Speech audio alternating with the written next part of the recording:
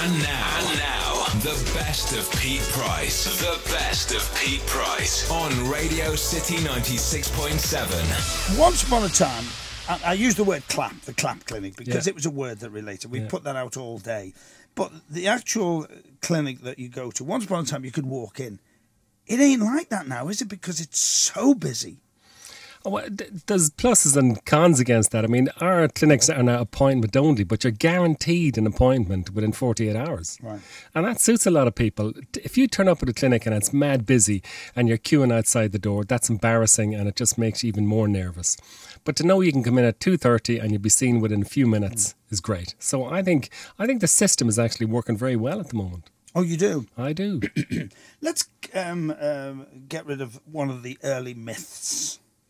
The umbrella. The umbrella test. Yes. The famous umbrella test. Well, actually, there was an instrument about 30 or 40 years ago where they used to use to widen up the water passage in men who'd had an infection. And it did look like an umbrella, but there's no such thing as that anymore. Let me reassure any young man who's worried about a risk he might have had. If you come to an STD clinic, you will have a urine test for gonorrhea and chlamydia. No more of the nasty swab. It's easy. Let's go through each thing out there. First of all, have you found any new ones since HIV? Well, there's some bizarre new infection called LGV, lymphogranuloma venereum. We used to think it was a tropical disease, but actually it's becoming quite common amongst gay men, particularly HIV-positive gay men. Difficult to treat, difficult to diagnose, but it's not all that common, but it's worrying us. And what is it? It's a form of chlamydia. And it causes very deep-seated infection in the glands and causes a very nasty illness. And I say we used to only see it in Africa, and now it's started off in Holland and it's moved to England. There's been about 600 cases in England so far. And this is with people with HIV? It's easier for people with HIV to pick up infections because their immune system is weakened.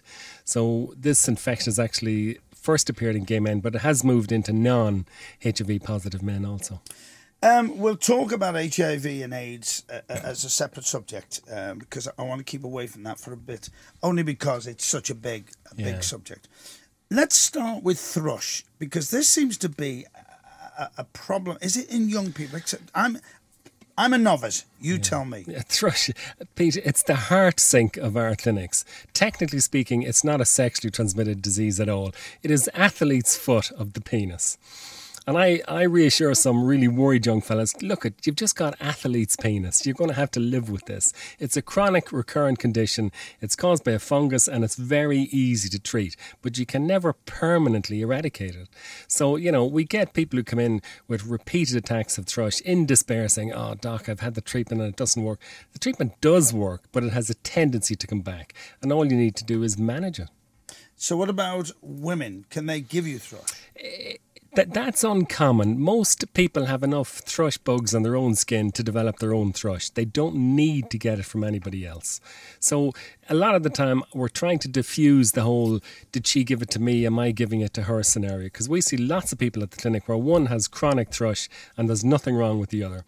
And if some GP inadvertently says to the woman, oh, you better get him treated because you're getting this thrush all the time, then it causes sexual tension in the relationship. And she thinks he's giving him something. He isn't. It's her own thrush, and it can be managed with just herself.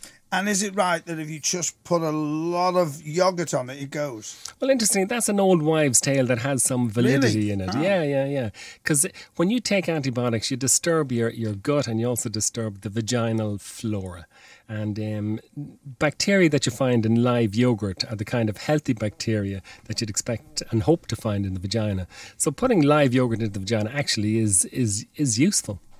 So thrush is not a sexually transmitted disease? No, it is not. You can get thrush if you've never had sex in your life.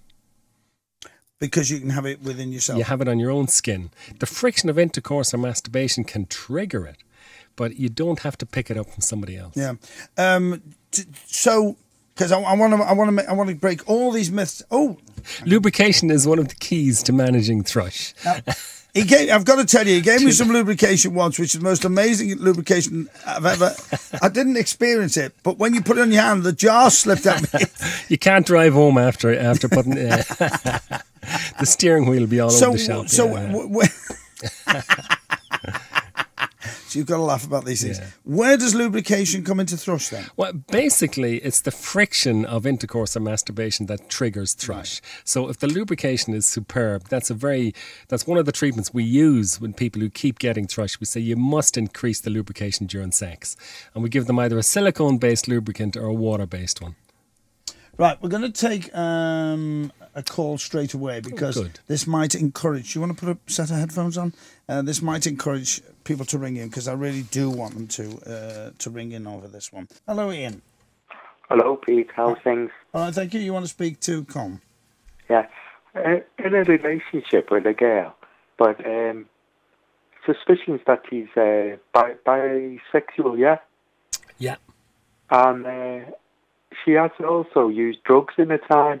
When I question her, she's very defensive with me. And she won't answer any questions that I ask her. About having used drugs in the past? My girlfriend has, yeah. But I've never used anything, no. Well, basically, obviously, if somebody was using intravenous drugs, I'd be worried because, there's a big risk of them picking up hepatitis B, C, HIV. Smoking stuff, well, you're not going to get any infections from that, but obviously it can have some psychological issues. But if a girl is bisexual, a lot of girls go through teenage years feeling a bit bisexual and then they settle into one or the other. So if you're having a happy relationship with this girl and sex is fine, do you really need to pursue this any further? But the thing is, it's hard to say because she's mixing with other girls, you see, and there's she's with a girlfriend now at the moment, and sees me at the weekend. Yeah. But when I'm not there, she's into all different stuff, and what can I do?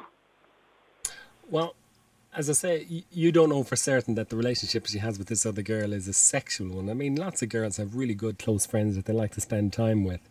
And, obviously have a chat and discuss it. And if it does turn out that she's bisexual, what would that actually mean to you?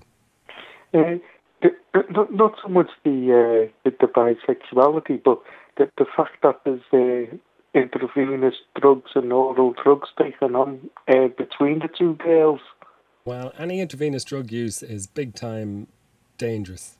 You'd have to sort that out. And so suppose one girl is taking intravenous and is the other girl who's smoking, is she at risk from one or the other? It's quite unusual for sexually transmitted infections to pass between girls in a lesbian relationship, but obviously it can happen. And if one of them is hepatitis B, C, or HIV positive, yeah, you'd have to say there is a slight risk there. Not as much as in heterosexual sex, but basically, why don't both of you just decide to go along to a clinic and get a checkup? You can both have a urine test for gonorrhea and chlamydia and a blood test for syphilis, Hep B, and HIV. Because every time I raise the question and every time I try to probe, basically I get told, there you go again, suspicious, yeah, why you're asking questions, there's the dog, get out if you don't like it. Ian, I'm afraid I would get out if you don't like it, because if she can't be questioned and your life is at risk, because that's what we're talking about, aren't we, Colm? Yeah, well, it's not a great relationship if the couple can't be open with each other. Yeah, well, you know what? I try to be as open as I can, and I try to question, and I try to point out things. But the thing is, the other girl, she gets so defensive when I question, and then the thing is, the two girls are ganging up on me then. Ian, I'm going to leave it there. If it was me, I would get rid without any shadow of a doubt, because we're not talking about just fun and games these days. We're talking about your own life at risk, because we are talking about that with diseases these days, aren't we? Yeah, and if you're in a relationship, you want it to be exclusive, just you and her and nobody else involved. Yep. Let's speak to Malcolm. Hello, Malcolm. Hello, yeah, sorry to trouble you. It's all right. All it was, basically, I do have actual pains in the end of my doodah, if you know what I mean. I was just wondering, is there anything to do with any diseases or anything? Well, in general, obviously sexually transmitted infections usually show themselves as a discharge or an ulcer or a rash. Now, but the genital area is incredibly sensitive, and we often get people who complain of vague discomfort and pain in the testicles or pain at the tip of the penis. And really, there's no sexually transmitted infection will do that. Very rarely, some prostate problems can give you pain at the tip of the penis. So depending on what age you are, it might be worth getting that checked out. Right. Well, funny you should say that, because I did have some surgery done once, and it did actually affect my prostate. So that could be some of the symptoms with regards to that happening to me, could it? Sure, yeah. If you have prostate problems and they do operations around the prostate, they can damage some of the nerves around there that can actually cause pain somewhere else. It's like when you bang your elbow off the edge of a table or a chair, you get pins and needles in your fingers. If you damage some of the nerves around the prostate, you can get tingling at the tip of the penis. Right, okay. Thank you very much for nothing Malcolm, that's what we're here for. Hello, James. You're through to Colm. Hi. What it does is, what is it, when you get discharged, or to put it bluntly, when fellas say, cream, no cheese on your foreskin. Okay, now there's a difference between discharge and cheesy stuff on your foreskin. When we say the word discharge, we mean yellow stuff coming out of the tip of the penis, where the pee comes out. Yeah, no, not that. Well, the other cheesy stuff in the foreskin, I'm afraid another good name for that is smegma, which, gives you an idea of how bad it smells. This is stuff that builds up under the foreskin unless you wash it away every day. And if you don't, and some men even need to pull back the foreskin and wash this stuff out twice a day, not just once. Yeah. Because if you allow this stuff to build up, it'll smell and it'll go cheesy, and you're increasing your risk of thrush. Yeah.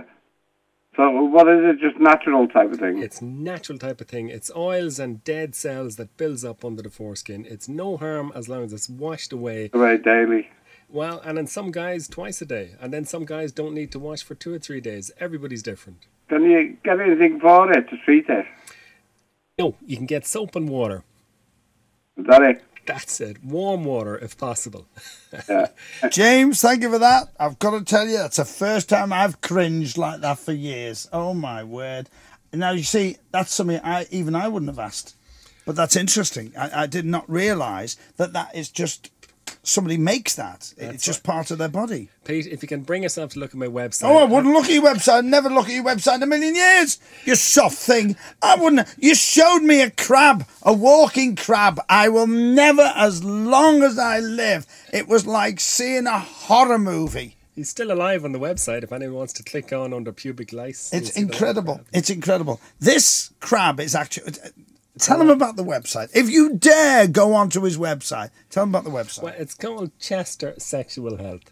And I put it together about 10 years ago. I used to do a programme for the BBC called Sex, Warts and All, and then I did questions. And then, would you believe it, the Daily Mail complained that the BBC were pushing soft pornography. My site was accused of being soft pornography.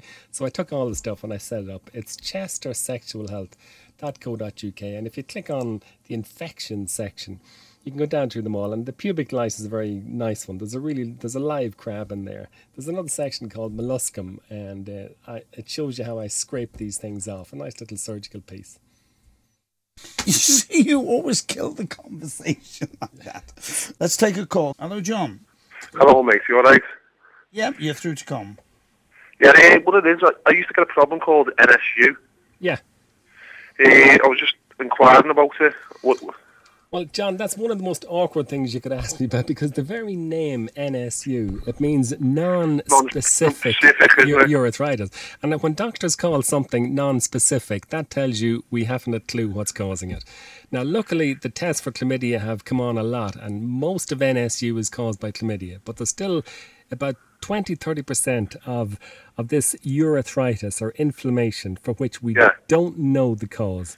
Now, sometimes it can be an infection, and sometimes it can be an allergic reaction. Yeah, because it used to reoccur a few times and all that, you know what I mean? So yeah, and I'd have guys who'd have antibiotics treatment, and the NSU would seem to go, and then they'd come back about 2 or 3 months later, not having had sex with anybody, and still come back. I've had the same problem. Yeah, it's unfortunate. Now, luckily, John, that kind of NSU gradually wears itself out and stops happening. And I hope that's what happened with you. Yeah, but then I've got, like, my girlfriend had a baby, and and I must have got thrush off it. And what's the name, and now I get sometimes fungal infections in my groin area. Well, it's like red rashes, and they said it's like something like ringworm or something in it. Yeah, a common term we'd use for that is jock itch. Have you heard that term? No. Jock itch. Well, it's rugby players swapping jock straps and all that stuff. Yeah. You get a rash in the groin. Something like, yeah, but it's like gone up, like it used to go up by my ribs and all that sort of thing, like little round circles and like a red rash and all that. So is that the same thing? It's exactly the same. It's a type of fungus called a dermatophyte, and it causes this rash in the groin. It often starts off there and then can travel around the body, and it's very easy to treat if you catch it early. Yeah, something hydrocortisone or something. Well, the hydrocortisone will dampen the rash, but it won't cure it. You need an antifungal drug. So, for example, something like Canesten, which you can go into any chemist shop and buy. Yeah. You can put that on that. You can also buy Canesten HC, which has the steroid in it. But you don't really need the steroid. The steroid just takes away the itch and makes it look better. But you really need the antifungal treatment. But John, that is not an infection you pick up from somebody. These funguses are on everybody's skin, and it's just the look of the draw. It's like athlete's foot. That's what it is, yeah. I just didn't know if it was like I was passing it to my girlfriend or what, you know what I mean? And stuff like that. And they said there was nothing wrong with her, like. Absolutely great. No, this is just it. Some funguses like some people's skin. You know the way some guys keep getting athlete's foot, and then then other guys don't. All right, John. Thank you very much for that. Alan, you're through to the doctor. Hi, Pete. Hiya. I just wanted to ask a question. Is warts are they the same looking as like freckles? Same look. Does a wart look like a freckle? No. A wart will always stick up out of the skin. It will not be flat. You know the way sometimes you're like, because I've got a freckle on my back and it's raised. Yeah. Now, I know I used to go on the sunbeds, or I used to go on all the time, and I used to go completely naked. Yeah. And like I say, there started to become some spots, like I say, but there's only like one of them which is raised now. I'm not too sure what they were like. Okay, well, Alan, anything that's raised is more likely to be a wart than a freckle. For example, the thing you're describing on your back is probably a seborrheic wart, which is the kind of wart you get in the non-genital area. And first of all, have a look at my website. There's pictures of normal variations in there in the normal section. And then go to something called the wart gallery. And there's every picture of every wart in all shapes and sizes you can see there. And it might give you an idea of what you're actually dealing with. It's a big subject. It's a huge subject. It's incredibly common. In England and Wales, there's 150,000 new cases of genital warts every year. In my clinic in Chester, we treat 800 new cases of warts every year. It's a scourge. It's a scourge. It's a virus that's very easily passed around. You don't even need to have sex to pick it up. Even something called heavy petting. Does that ring any bells with you, Alan? Heavy petting? No, I've not heard of it.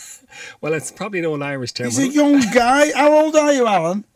27. Heavy petting is when you're doing everything but doing it. Yeah. Heavy petting. He's gone back 1,000 years. Yeah, I used to have to go to confession, Alan, and tell the priest, bless me, Father, I had heavy petting.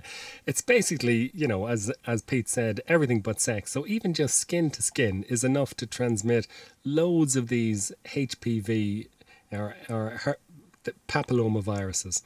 And then only 1% of people who actually get infected with the virus will actually produce a wart. The other 99% of people have got the virus in the skin, but no wart is ever developed. So, and could I pass it to my partner, sorry? Well, if you actually have a wart in the genital area and you have sexual activity with your partner, there's a risk of passing that on. But then again, she might already have had these types and she might be immune to them. So we see lots of couples where one of them has obvious genital warts, they've been together 2 or 3 years, and the other person has nothing. And how do you treat it? Okay, you physically destroy the wart you can see with a freezing gun is the commonest treatment. And then we use a chemical called Aldara, which creates an immune gradient so that your own immune system comes in and clears up the wart. Right. And Alan, if it's any consolation, I've just had one on my nose, a wart, and I've just had the freezing gun, and it's fantastic. You don't feel a thing. It's very, very cold, and then it dries over like a scab and disappears.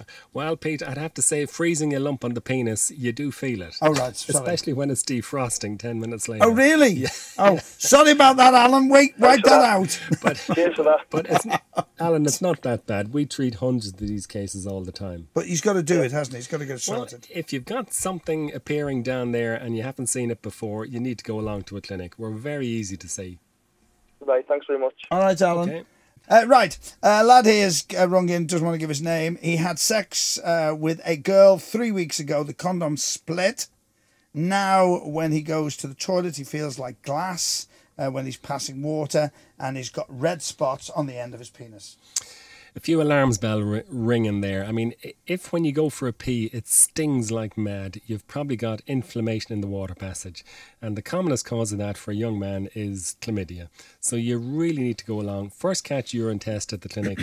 Any clinic you phone in the Northwest will give you an appointment within 48 hours. That's the target. We all have to do that.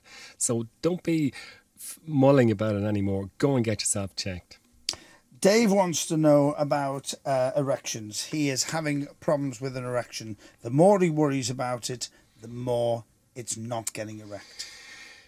That's the pattern. There's something we describe, Pete, and it's what's the difference between fear and panic? Well, fear is the first time you can't do it the second time, and panic is the second time you can't do it the first time.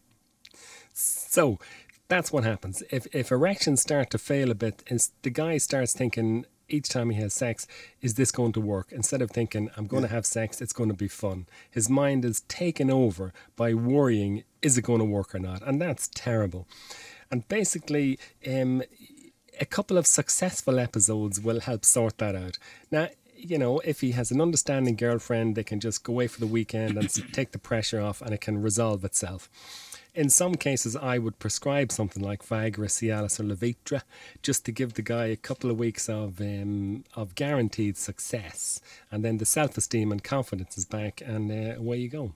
Now, Viagra, you just mentioned that. John wants to know about Viagra. I presume it's changed enormously since when it started, or has it, or the same tablets? Oh no, the drugs are exactly the same, and there's 3 different types of these drugs, and they all work pretty much the same, and they're all extremely effective.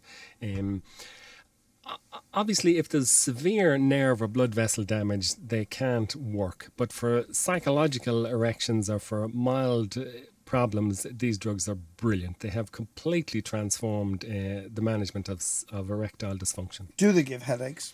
Yes, but the body gets used to them. So often in the early weeks when a guy is using any of these drugs, they do get a bit of a headache, but that seems to fade as time goes by. So it's never an issue. Can you be addicted to the tablets? No, but you in a way, you could feel that you depend on them, and you'd be afraid to have sex without having taken one beforehand. And that's wrong. That's not a good idea.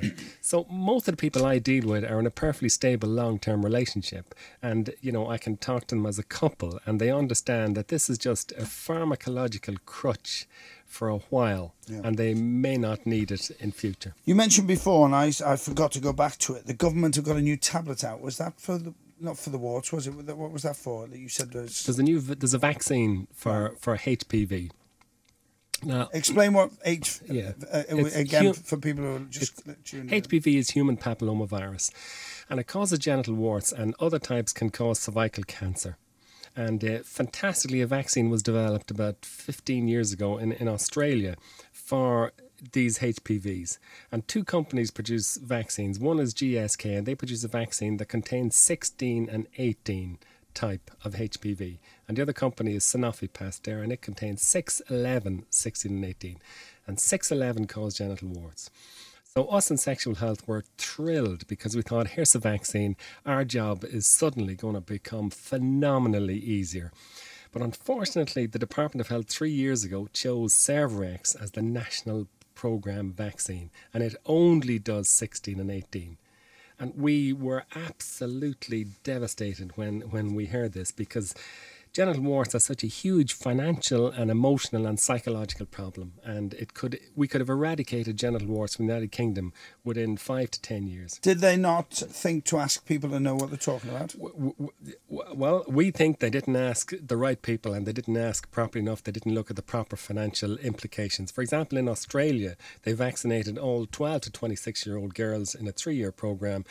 And within a year of the programme, they had a 50% reduction in genital warts in young women. Absolutely massive financial and psychological saving.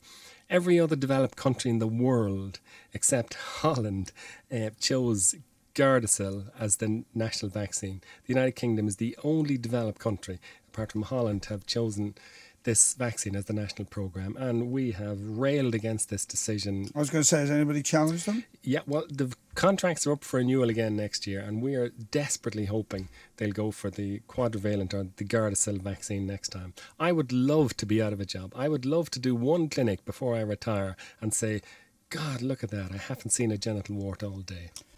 Dave wants to know, can you help him with a problem? He's saying that he has an erection, he masturbates, he reaches a climax, but nothing comes out. Now, that's common. It's an interesting question because as men get older, the amount of stuff that comes out when they ejaculate gets less and less. Mm-hmm. And there will come a time when a man can have a completely normal orgasm feeling, but actually nothing comes out.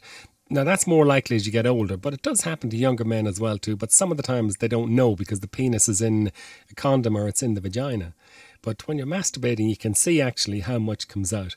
So I'm afraid over the age of 50, it generally doesn't spurt out anymore. It just trickles out and there's not as much of it. But that has absolutely no effect on the enjoyment of the event. And so he shouldn't be focused on it or pay any attention. It's fine. And there's no mess. There's no This is an interesting question. Just gentleman doesn't want to come on there. He wants to know what treatment he can have for an itchy anus. He doesn't know why it is causing that. Now, I'll ask, does that happen when you get older as well? No. The condition he's referring to is called pruritus ani, and it's incredibly common, and about 50% of the time there's no known reason for it happening. Right. And it can just kick off out of the blue, and the best you can do when there's no known reason is to just use a mild local anaesthetic to get rid of the sensation, and then hopefully it'll disappear in its own time. But often when I examine people who complain of having itchiness around there, they've got something called seborrheic eczema, and you see a bit of a rash and you can put on a steroid cream and it'll cure it. So he shouldn't be embarrassed. Believe me, GPs are pretty good around the back area and they'll be well familiar with this.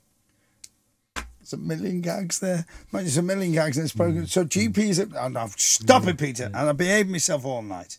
I behave myself. Right, HIV. Explain where we're up to these days with it, because what bothers me is they've found drugs that can give you and prolong your life, but has that sent, in a way, the wrong signals out? People thinking it's being cured.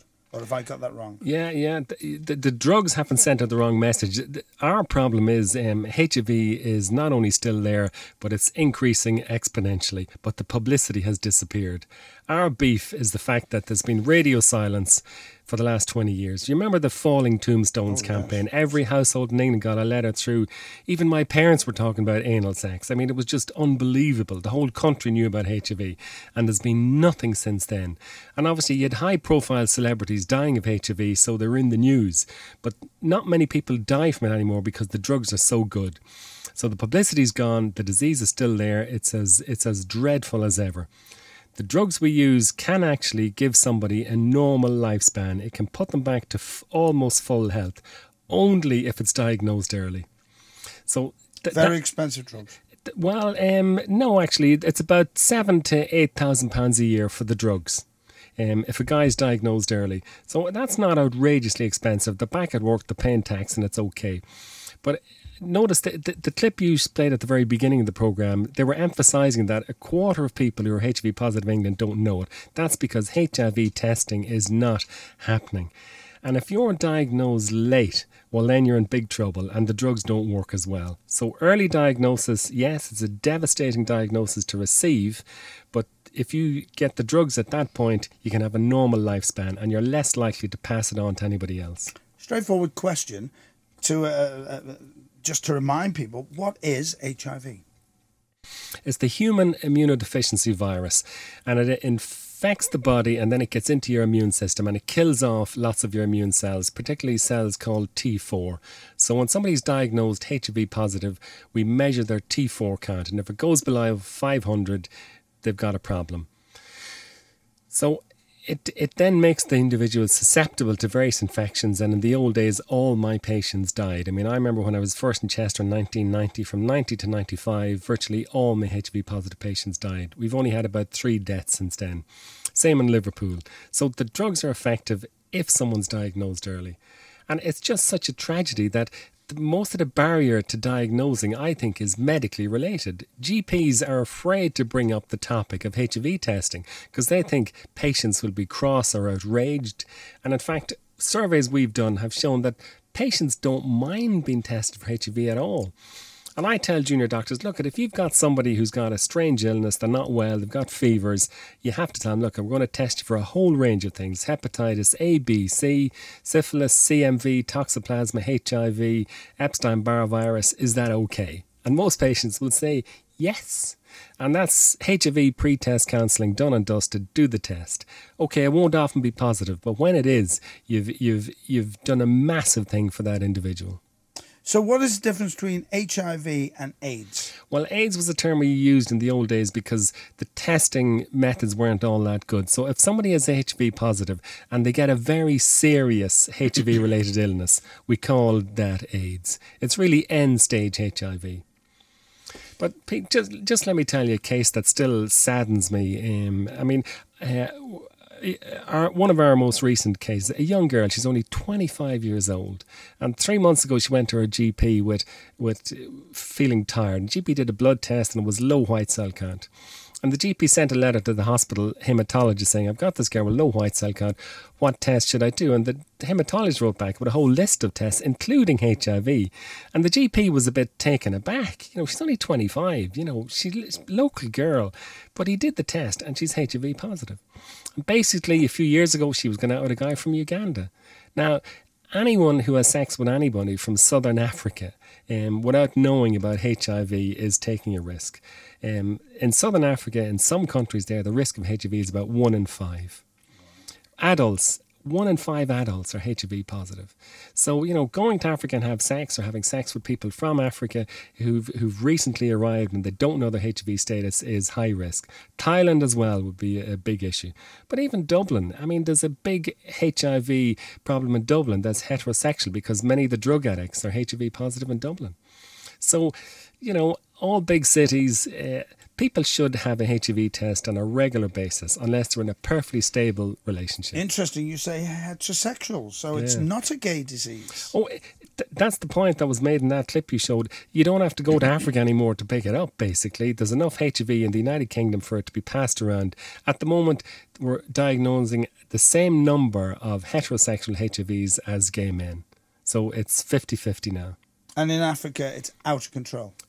In my opinion, it's way out of control. And the drugs are only sticking plaster. There's a whole attitude change that needs to happen in Africa. Women need to have status. They need to be able to defend themselves. And there's no sign of that happening. So the drugs are not the solution for Africa. It's meltdown. So it didn't come from the monkey, and it wasn't a gay disease, and it's all that stupid story that went out over the years. Yeah, Still, that was a problem. We know for a fact that there's a condition in monkeys that's called simian AIDS, simian HIV, and monkeys and animals carry diseases that are very similar to humans. So there is a risk that a disease can pass from animals to humans, and this happens with brucellosis, for example, and bovine TB. So we know from the past. And yes, monkeys would have been biting humans for centuries. And eventually one of these bites transmitted a mutated form of monkey HIV to a human. And that has been trundling along in Africa for probably 60 or 70 years. But it was only when wars broke out and populations moved around that the virus got a chance to spread outside these tiny communities. And then it gradually spread around the world. So it's a virus that has transferred from monkeys into the human population. So it has come from monkeys? Absolutely, definitely. Oh, wow, Proof. Wow. I've got a friend who's got a cat who's has got AIDS. There's feline AIDS. It's a different virus. Right. It's a pity they use that term. Oh, well, it is, because I couldn't believe it when she said that cat's got AIDS. Yeah. Well, I threw it on the floor. I picked it up and said sorry to it afterwards, but I was a little bit shocked. That virus does not transmit to humans. Thank you very much. Tony says, what happens to sex when you have the snip? Is sex still the same? Does everything work the same, and do you lose your libido? No. The snip is completely safe and perfect. And for many men, it's a huge release because it gets rid of the fear of pregnancy. There should be absolutely no ill effects whatsoever on sexual activity. And even the amount of stuff that comes out when you orgasm or ejaculate should be virtually the same, because the snip only stops the sperm coming through. It doesn't stop all the other liquids and fluids that make up the bulk of the semen or the ejaculate. So we think the snip is great. Men shouldn't be worried about it. Complications are incredibly rare. Ben, it's interesting this. Ben says that he has to masturbate every day or else he finds he can't control his bladder. What can be wrong with him? Now that's unusual. I haven't heard that before. I mean, there's nothing wrong with masturbating every day, but I can't. Too right, there's nothing. But I can't see how that would influence what goes on in the bladder, because they're two separate systems. Can't understand that one. Philip says, can mosquitoes transmit AIDS? No, absolutely not. 100% not, because if that was the case, everybody in Africa would be HIV positive. Instead, it's just the sexually active population that are HIV positive. Mosquitoes, no. Right. Cuts, how has that affected you? Well, obviously, sexual health services have been lucky in the past by having separate funding, and that has sort of seen us through the bad times. So we do worry about the changes that are happening yet again, particularly the government saying they're going to get GPs to commission everything, because we think some GPs might think, well, sexual health, that's a piece of cake. We could make a bit of money out of that. Why don't we start doing it and dismantle the STD services? To be honest, I can't really see that happening, but it is a fear. Funny if we were talking about this before. Don wants to know, his wife is offended because he looks at porn, but he only does it for titillation. Well, this is a historical thing. Women have always been less keen on porn than men. I mean, men need sexual fantasy to keep their sex lives alive. I mean, men will oogle and look at women and think sex. Women think differently. So it's not surprising that men like looking at porn, obviously, and I think it's not a problem unless somebody's obsessed with it and on the websites and looking up stuff, day in, day out. If a couple are happy to look at a sensibly done porn film occasionally, I think it can actually enhance their sex life. And you only have to look at some of the really good websites where they do sell DVDs of normal sexual activity, nothing weird going on, and that can be useful. And it's a pity if it becomes an issue between a couple. It would be nice if she was happy to just look at some of the stuff he's looking at and see that it's not that outrageous. It'd be a shame if it causes a problem in the relationship. Now, do women have bigger sex drives than men? Or is both the same? Is everybody different? No, generally men are driven to seek out sexual activity. Women are not driven in the same fashion. They more or less accept it and like it happening, but they don't actually go looking for it as often as men do, and it's just an animal thing. So it is true that men are generally much more interested in sex than women. We don't seem to hear the word gonorrhea and syphilis these days like we used to. Is there a reason for that, or is it just that it's not fashionable, or is it just there? Well, gonorrhea hasn't decreased at all in the last 10 or 15 years. In fact, all sexually transmitted infections have increased significantly. Syphilis in the United Kingdom has gone up 300%. It's just staggering. I mean, syphilis almost disappeared off the planet. It was a medieval disease, but it's back with a vengeance. Luckily, it's still easily treated with a single shot of penicillin. So what is syphilis? Syphilis, it's a very delicate bacteria that is only transmitted sexually, and it causes an ulcer in the genital area, and then a few weeks later causes a rash all over the body. And if untreated, can cause brain damage and blood vessel damage. So it's a very serious disease. Luckily, the blood tests for it are brilliant. And if you go to any sexual clinic, part of a full screen is a blood test for syphilis, Hep B, HIV. We diagnose about 50 cases a year in Chester. Gonorrhea? Gonorrhea, we diagnose about 100 a year. In the Royal Liverpool here, they're diagnosing about 600 a year. Wow. Again, still easily treated with a single shot of a drug called ceftriaxone. So what is gonorrhea? It's a thick yellow discharge that comes out at the tip of the penis. So virtually 99% of blokes who get gonorrhea know it within days, and they come running to the clinic because the pain is ferocious. So it's not like chlamydia, which can be subtle and hide for years. Gonorrhea, within 5 or 6 days, you get a painful discharge, so it brings them along very quickly. Where do you stand with prostitution?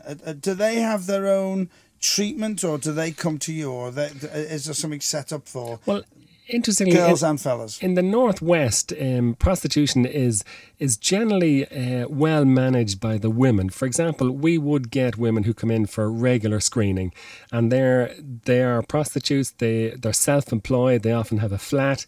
They often have a clientele of, say, 50 or 60 men that they see on a regular basis. And they virtually never get any sexually transmitted infections. So street prostitution is a bit worse, especially if there's any hint of trafficking, because these women aren't screened, they can't speak English, they're kept sheltered, they don't get any care. But in general, the official sort of prostitution seems to be safe enough because the women do get screened. And, every society has it. I don't have any stance one way or the other. Yeah. Natalie says, Peter, when I have a period, it tends to be quite smelly. Is this a sign of STD? No.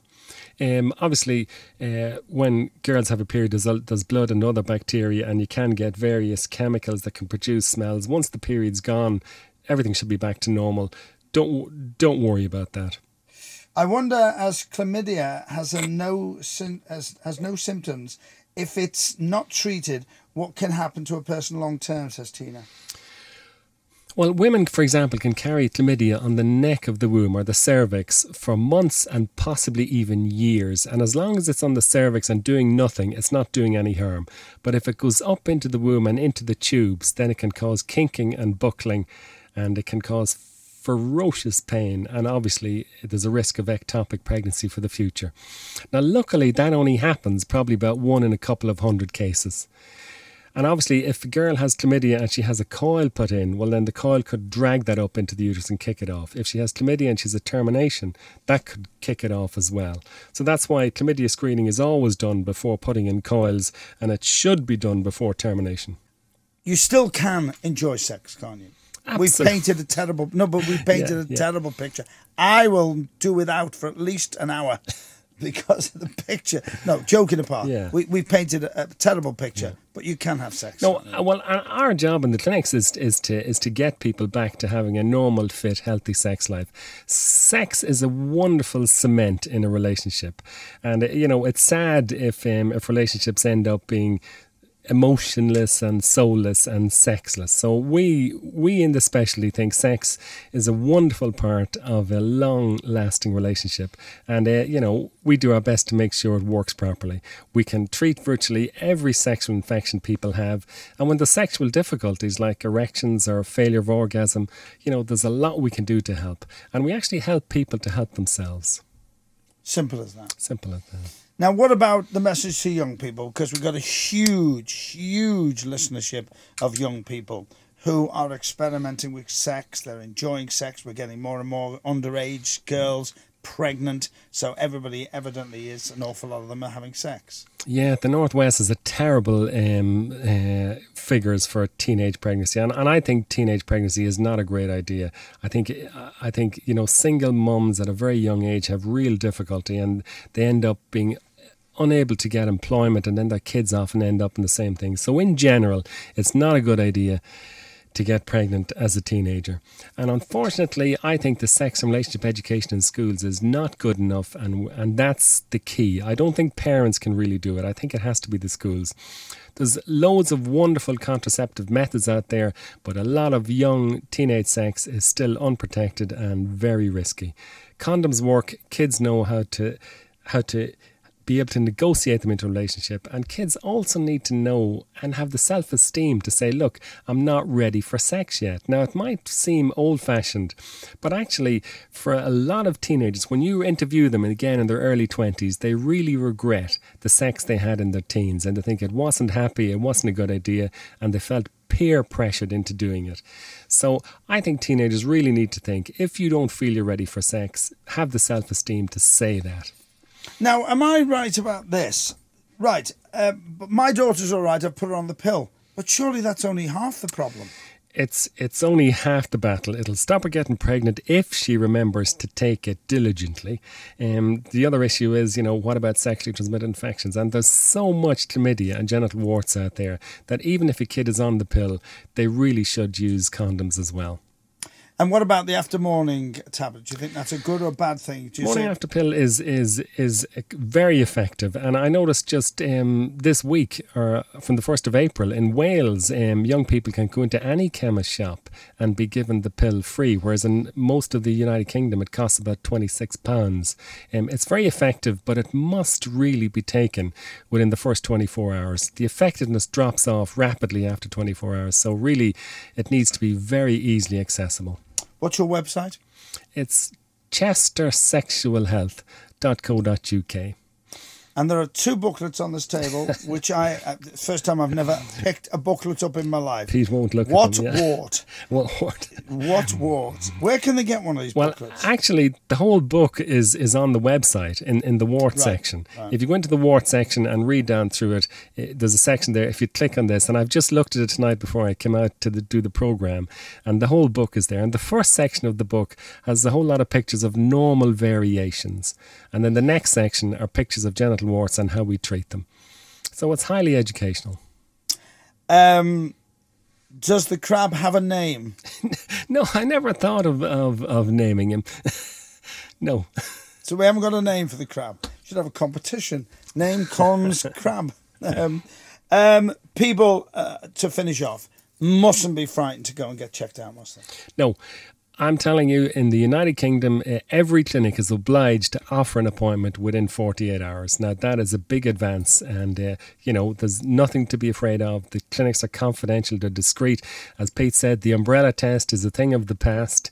Even for men now, it's just a urine sample and a blood test for a full STD screen. And once again, what is out there? HIV? Well, I'm afraid there's HIV, hepatitis B and C, syphilis, gonorrhea, chlamydia, trichomonas. And what's the new one? LGV. Amazing. Colm, you never cease to amaze me coming into this programme. You're a very, very busy man. You have a great following and you're respected so much within the medical profession. Okay, Pete, it's been a pleasure to be here. Good night. The best of Pete Price on Radio City 96.7.